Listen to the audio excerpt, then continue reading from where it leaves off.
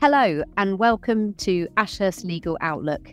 This is a podcast for the Corporate Crime and Investigations mini-series, a series in which we explore a range of topics related to investigations and bring you some of the insights we gain from carrying out investigations with our clients across a range of sectors.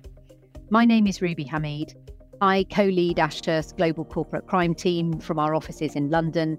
And today I am delighted to be joined by a fantastic panel of my Ashurst colleagues in this content about fraud. Tom Mercer, Matt Russell, Nisha Sangani and Neil Donovan, who will be focusing with me today on the new legislation in the UK, failing to prevent fraud, and also what our clients should be doing to get ready for it. I'm going to start, Tom, with you, if I may. In the time that you spend with boards and senior management, what sort of shift are you seeing in their view of fraud and the management of the risk of fraud? It's interesting how fraud has moved on, and I think this new legislation is going to result in a step change in the way in which boards have to deal with fraud. It used to be said, probably by lawyers, on the basis that you couldn't exclude liability for fraud, that it wasn't something you could legislate for. And ironically, now it has been legislated for, and boards need to be very careful in relation to how they're monitoring potential fraud in businesses. And without stealing Neil's thunder, because I know he's going to talk about it in a minute, one of the particular features of the new legislation is we're not talking about fraud on the company. We're talking about effectively vicarious fraud by the company and a failure of board and senior management to prevent that fraud. And I do think that requires boards to think very carefully about a company's purpose and its culture, and in particular focus on whether there are actually any potentially perverse incentivizations or pressures on people within a business which can incentivize people effectively to cheat, to game the system in a way which could amount to fraud. And that does involve slightly more focused thinking around a company's values and its culture. And also the outward representation of the company to consumers and people who could be affected by any fraud by the company, which touches on some other hot topics, like, for example, greenwashing. So this is something which is fairly all-encompassing for boards to think about. The good news, I think, particularly for large organizations and public companies, is that this ought to be a build on their existing systems and controls. But nonetheless, it will test them, and it will sometimes require boards to think and to look at things reading between the lines, as well as the more traditional financial reporting lines and audit controls they have in place.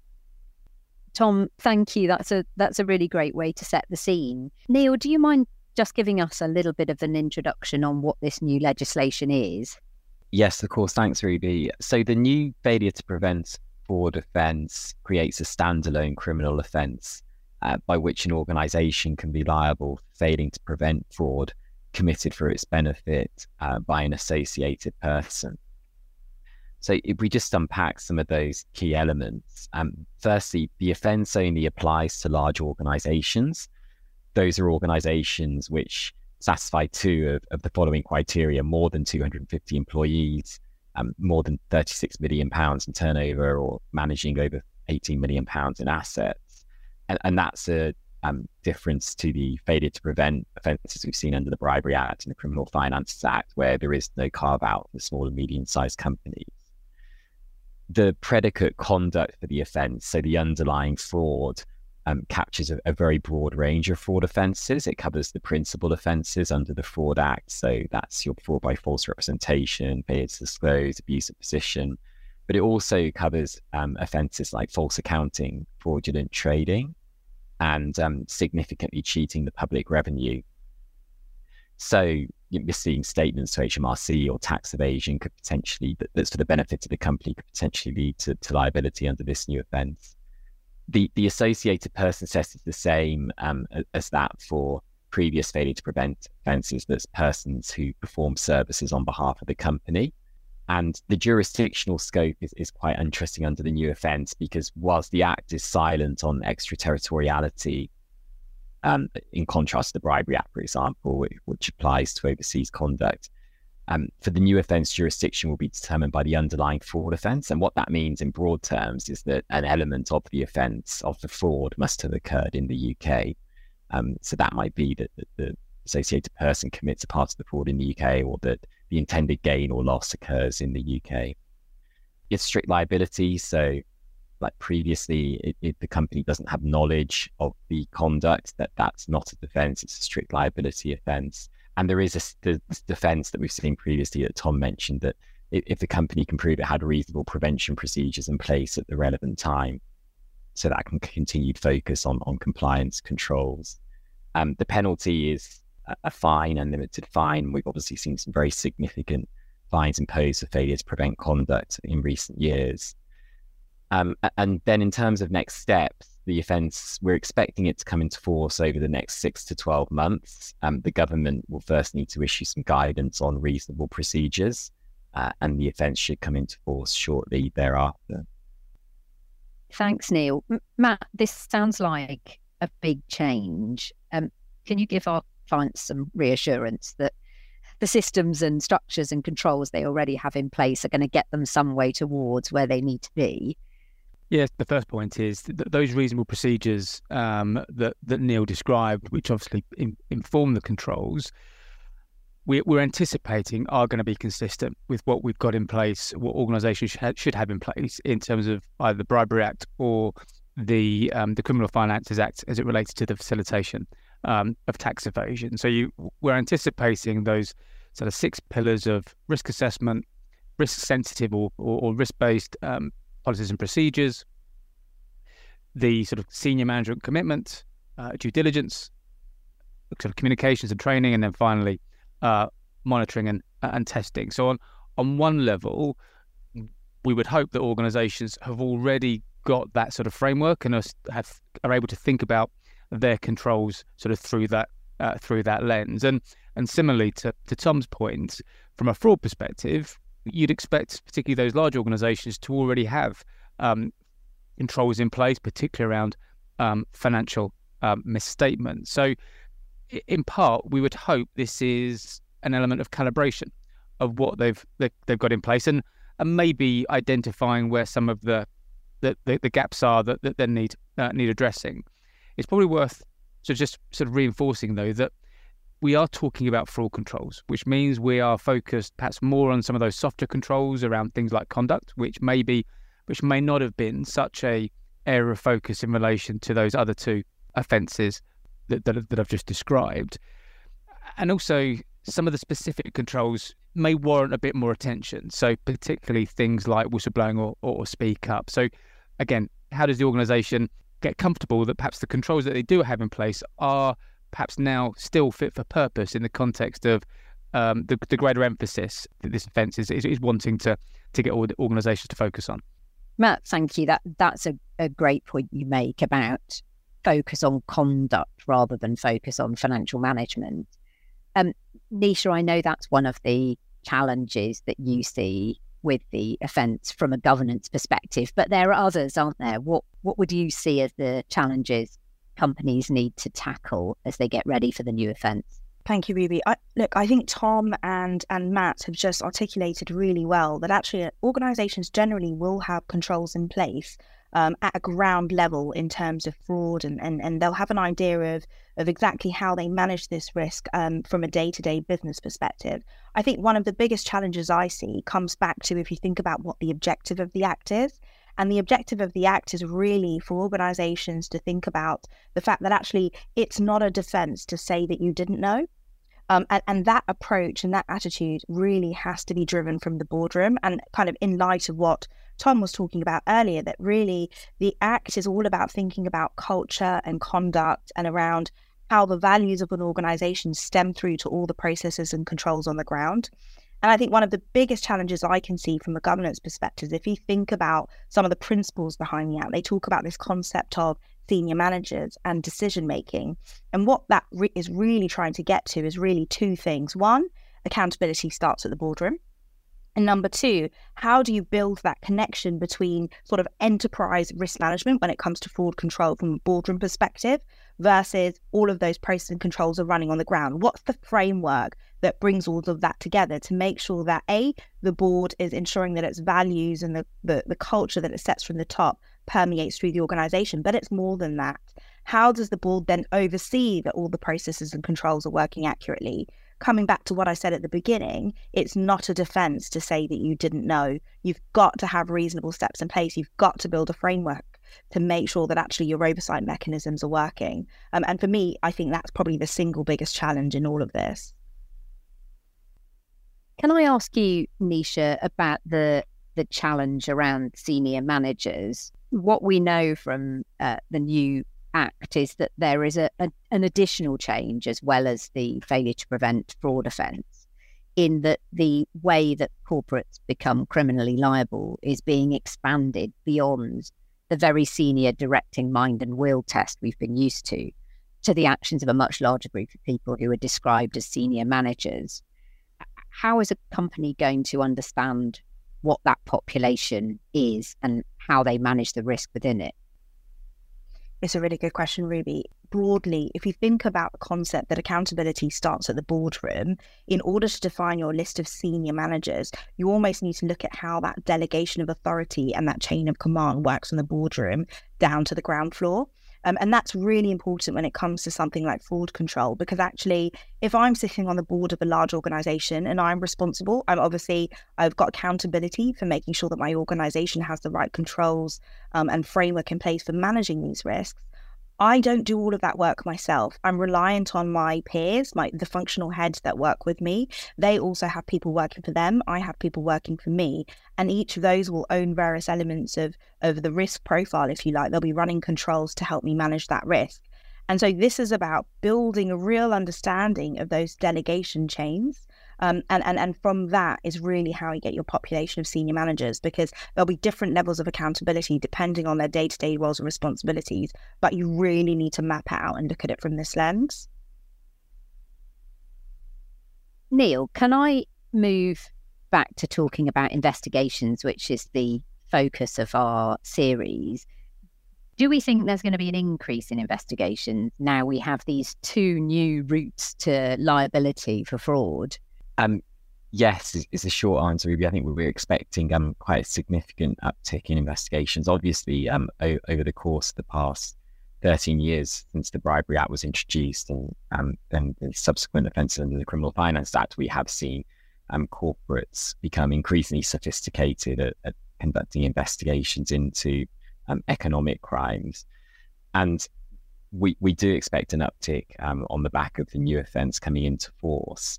I think in many ways, investigations are going to be, whether internal or externally led, are going to be very much the starting point for boards and very instructive to them in terms of understanding what their level of exposure might be and whether a failure to prevent offence may have occurred here. And so a kind of robust, tightly scoped, timely investigation is going to be a very important step to take where potential issues have been identified. There is a broader point as well, which is that boards may have to grapple more regularly with self-reporting considerations.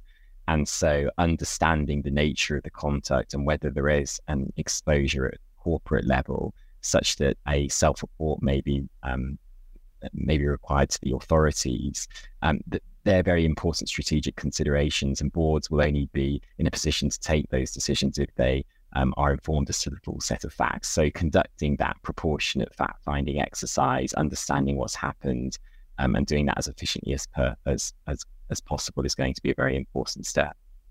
And Matt, if those investigations are going to increase, are they themselves part of the reasonable procedures that a company has in place? Is it, I suppose, reasonable to investigate a fraud? I think yes, but probably yes on a couple of levels, Ruby. So I suppose the first one is, and this comes back to the point that Nisha was making around senior management being able to demonstrate that they are on top of these issues and responding to the information and the insights that they're receiving. The investigation or investigations, I think, become an important tool in that context. So I think you'd expect to see senior management being able to have visibility over not just the outcome of the investigation as it relates to the facts of the case, but also the extent to which the investigation is able to conclude on the effectiveness of the controls that are in place and the extent to which those reasonable procedures are working, and also thinking about the evidence that the organisation is responding to some of those weaknesses, and also asking the question of to what extent are some of those weaknesses systemic. And I think reassuringly that's part of the journey that investigations functions have already been on over the last sort of 5 to 10 years, sort of moving away just from determining facts to being able to start to assess that control environment. I think probably this further step is thinking about what it means in the context of a potential failure in the context of those overarching reasonable procedures. I think the other point I would make, though, is that I think those investigations functions probably need to be upskilled in relation to how they navigate and understand how those reasonable procedures are framed in the context of the particular activity or the particular allegations that they're investigating. Because, again, we come back to this idea that it's a risk-based approach in the context of what we anticipate the reasonable procedures to be or the principles to be framed. So how does the investigator get comfortable, or does it ask the right questions in terms of, was it a failure of the control operation, or was it a failure of the control design? And if it was a failure of the control design, actually was the organisation pointing their resources in the right areas? So I think what it does do, because it is such, I think becomes an important tool in the context of reasonable procedures, it also potentially means that maybe the investigation's capability may need to be uplifted accordingly. Interesting. I'm going to ask each of you, so you've got a moment to prepare, what your priorities would be if you were a corporate here trying to tackle this increase in fraud legislation. Tom, can I come back to you with your board advisory hat on? If you were on the other side of that fence, what would your priorities be if you were a board member or a chairman? Thanks, Ruby. Whenever we talk to boards of directors about their duties to the company generally, one of the pieces of advice we try and impart, which in fairness is a bit of a truism, is that to discharge their duties, directors of companies need to have an inquiring mind and a natural curiosity about the operations of the business. And whilst that is a bit of a truism and is applicable to most of the decision making that the boards have to undertake, it's particularly relevant and comes to the fore when we're talking about prevention of fraud. There is a need for non-executives and chairs in particular, and those who sit on audit committees, to challenge the received wisdom, to ask potentially the stupid question about how does that work? How is it done in practice? And for organizations which are either public companies or private, but with a large interface with the public, there is a real need to ensure that the outward representation of the company and its values to people who may be affected by the company's behavior accords with what is actually happening in the business, and that there's no dislocation between the two. And one of the reasons that's so important is because of the importance in the modern economy of corporates and what they say and what they do.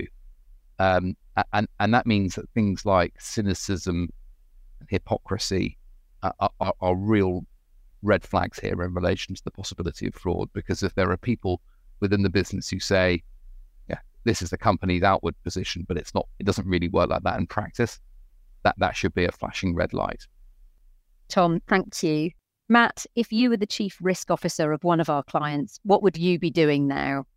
So, Ruby, you won't be surprised to learn that I'd be saying you've got to focus on the risk assessment, and I think that's important in the context of this offence for a couple of reasons. I think, firstly, as we've touched on a couple of times in this conversation, we are talking about a subset of fraud within an organisation, and specifically fraud where the organisation may benefit, whether directly or indirectly. So the risk assessment, I think, becomes critical in being able to identify those higher risk parts of the organisation where the sorts of opportunities that Tom described right at the start, particularly around incentivisation, whether in the context of staff or third parties, could crystallise this particular risk. So almost using that risk assessment as a little bit of a scalpel to be able to really get to the heart of where the risk is, and more particularly then where the controls are. And I suppose that the follow-on from that would be getting particularly an organisation that may already have a focus around fraud. And I'm thinking about sort of financial services that may have sort of insider risk on the one hand, but also sort of fraud against its customers on the other. It's quite possible that this will be an area that wouldn't necessarily have had the focus within the organisation. So being able to really identify that potential blind spot and be comfortable that, again, as we talked about, ideally existing controls can be recalibrated to focus on that. But it's really, I think, be able to focus on that where the risk is and then get comfortable that you've got the right controls in place. Interesting. Nisha, tell me what you would be doing if you were the chairman of an audit committee. Thank you, Ruby. So really interestingly, I had a conversation with the Chief Executive Officer last week and actually the chair of his audit committee. And there were two particular things that they said they were really interested in thinking about when it comes to this act. And I'm tended to agree with them. So one of the things that they said was high on their agenda is looking at their assurance framework. And by assurance framework, they didn't mean, looking at what their external auditors are doing. So whilst obviously the external audit is a big part of the assurance framework, they were very clear around the fact that actually there are limitations when it comes to external audit. Ultimately, if there are significant issues with the design of their systems and controls, they were very clear about the fact that they understood the firm would still be accountable. And that's absolutely right. And that's the right way to be thinking about it. And when it comes to their assurance processes, and this sort of comes back to what Tom was talking about earlier, they were really focused on what does that insurance process actually do? What value does it give them from a boardroom perspective? How much comfort can they get over the processes and controls that are operating within their organisation and some of those risk assessments outcomes that Matt talked about? And the conversation was really interesting because in particular, they talked about things like, actually, from a board perspective, they don't really ever question, for example, the limitations of their internal audit papers. And of course, that's a really important thing for boards to be questioning, to have an open, inquiring mind, as Tom said, because the limitations of the internal audit actually will be able to give you great insight in terms of how much reliance you can place on that internal audit. And where we got to with this conversation, which I thought was really interesting, is they really honed in on the fact that the assurance process that you have is not just about identifying issues when they happen and forensically analysing what the root cause was. It's more than that. It's around what positive assurance can you get over your control environment. And that's what it comes down to.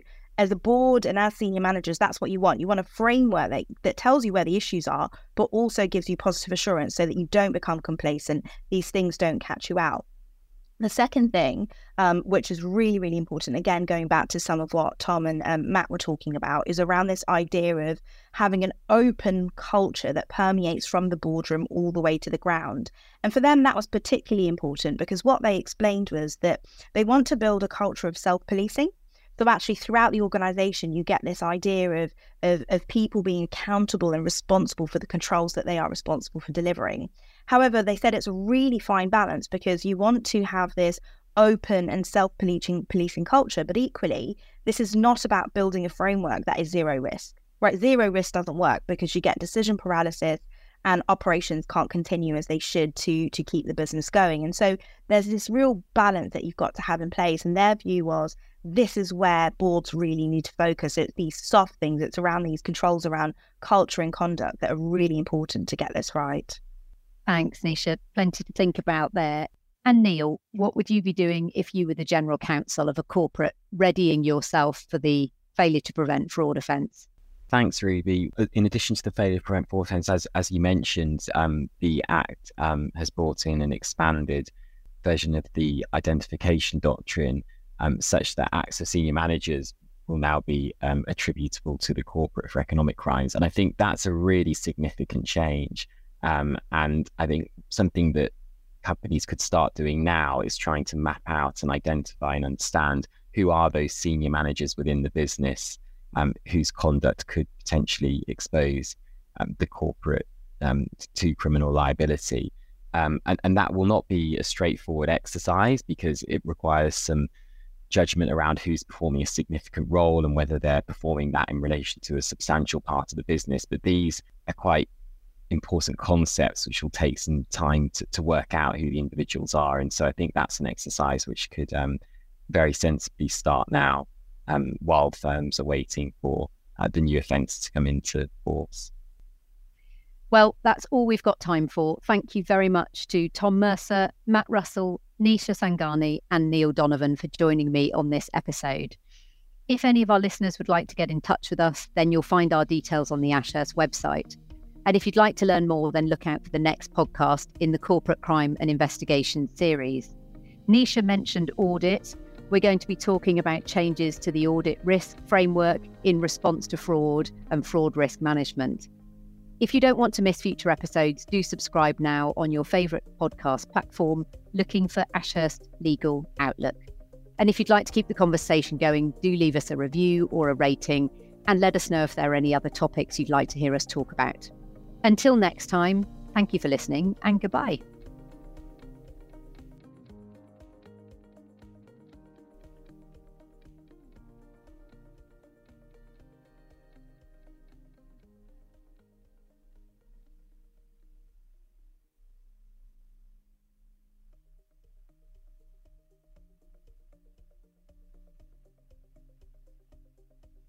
If you enjoy Ashurst Legal Outlook, why not check out our other 2 podcast series as well?